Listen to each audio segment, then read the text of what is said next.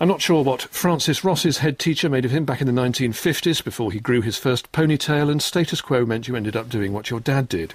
He went on to form the Rock Band, which has had more chart singles than any other in the UK and has sold nearly 120 million records worldwide, and yet, while he was rocking all over the world, did he ever shake off the memory of Our Lady and St Philip Neri RC Primary School in Forest Hill, South East London.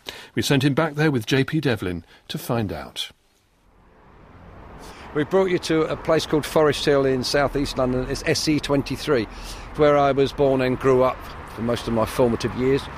When were you last back? In the last 5 years, my brother and I, a day or so after Christmas, because it's quiet, roam around South London generally, and we've passed here a few times, and I've often said that I'd love to go into the school again.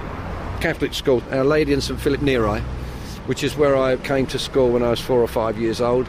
And luckily I've had the chance to do it today. My brother's going to be gutted. Whatever you want, whatever you like, It's so brilliant. How'd you get the car? Where's the cattle prod? I haven't seen it. Yes, sir. What car do you have? BMW. No, I had them since I was 19. I like them. It's not going to do with being. I just like them and they're reliable. But I don't drive them much. I had my last one for 14 years and I managed 37,000 miles in it, which is not a lot of miles for... I can see you're nodding off there. I'll move on. This school was like midway round as you were going around. You started there, did you not, and came along here? Yes. And then jumped over to Mrs Sullivan, is that right, and went along there? And then out to Mr Jones?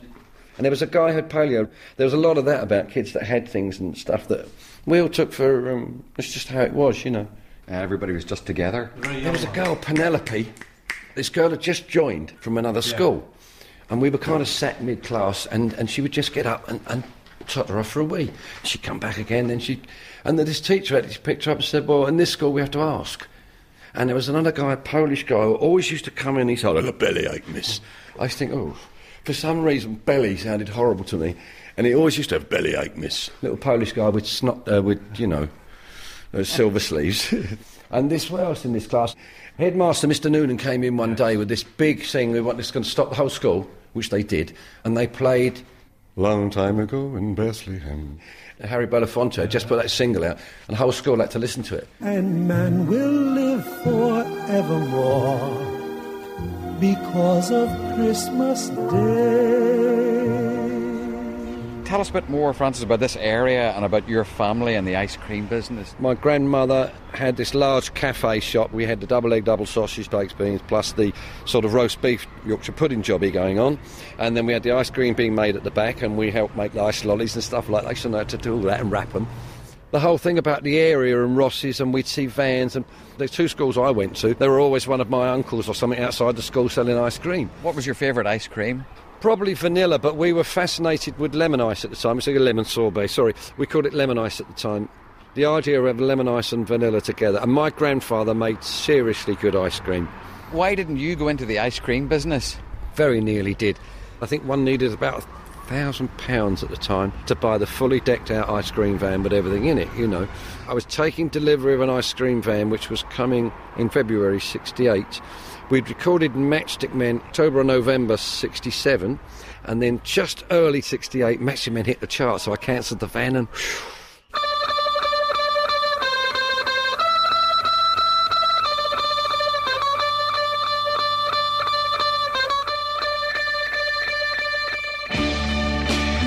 There was a girl, Antoinette Millard, and Josephine Bowden.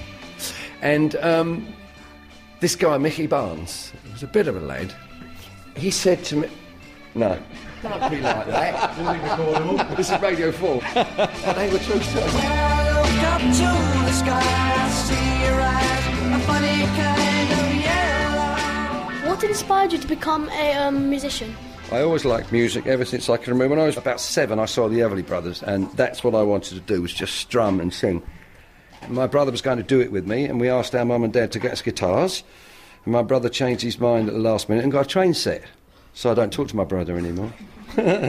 I sold his train set later on, don't worry. But my first lesson I went for, a guy said to me, what do you want to learn, foxtrots or waltzes? And I wanted to learn Everly Brothers. And he says some derogatory remarks, so I never went back to learn. So I learnt from then that we need to teach young people stuff you want to learn.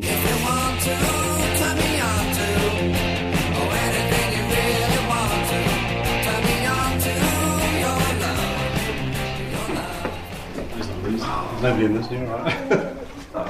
Oh, they're a lot posher than when I was here. Oh, this is the toilets. Wait till I tell my brother. Oh no, this is posh. And I can What was it like in your day, Francis? Well, much lower, wooden, no doors, if I remember. I don't remember doors. I was here in the 50s, so I was just going to think, those sinks are low, because they've got to be, haven't they?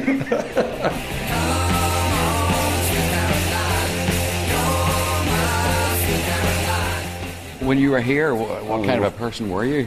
Shy, quiet and out of the way. When I got to the other school, I learnt to do Jack the Lad South London boy. Well, get a bit like that, that's why you'd be in trouble, wouldn't you? You know what I mean?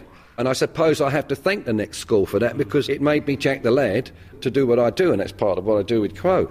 Whereas this school was so, as I said, this much more of a nurturing school, and I really cried when I left here. Did you really? Yeah, big time.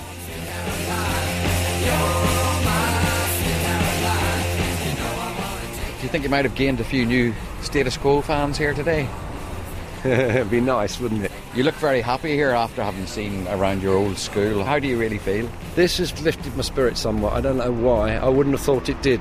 They seem very happy, very well balanced and nurtured and looked after, which I think is what we need for our kids, or for all of us. We all want that. And I now crave to go back to the time before I had responsibility.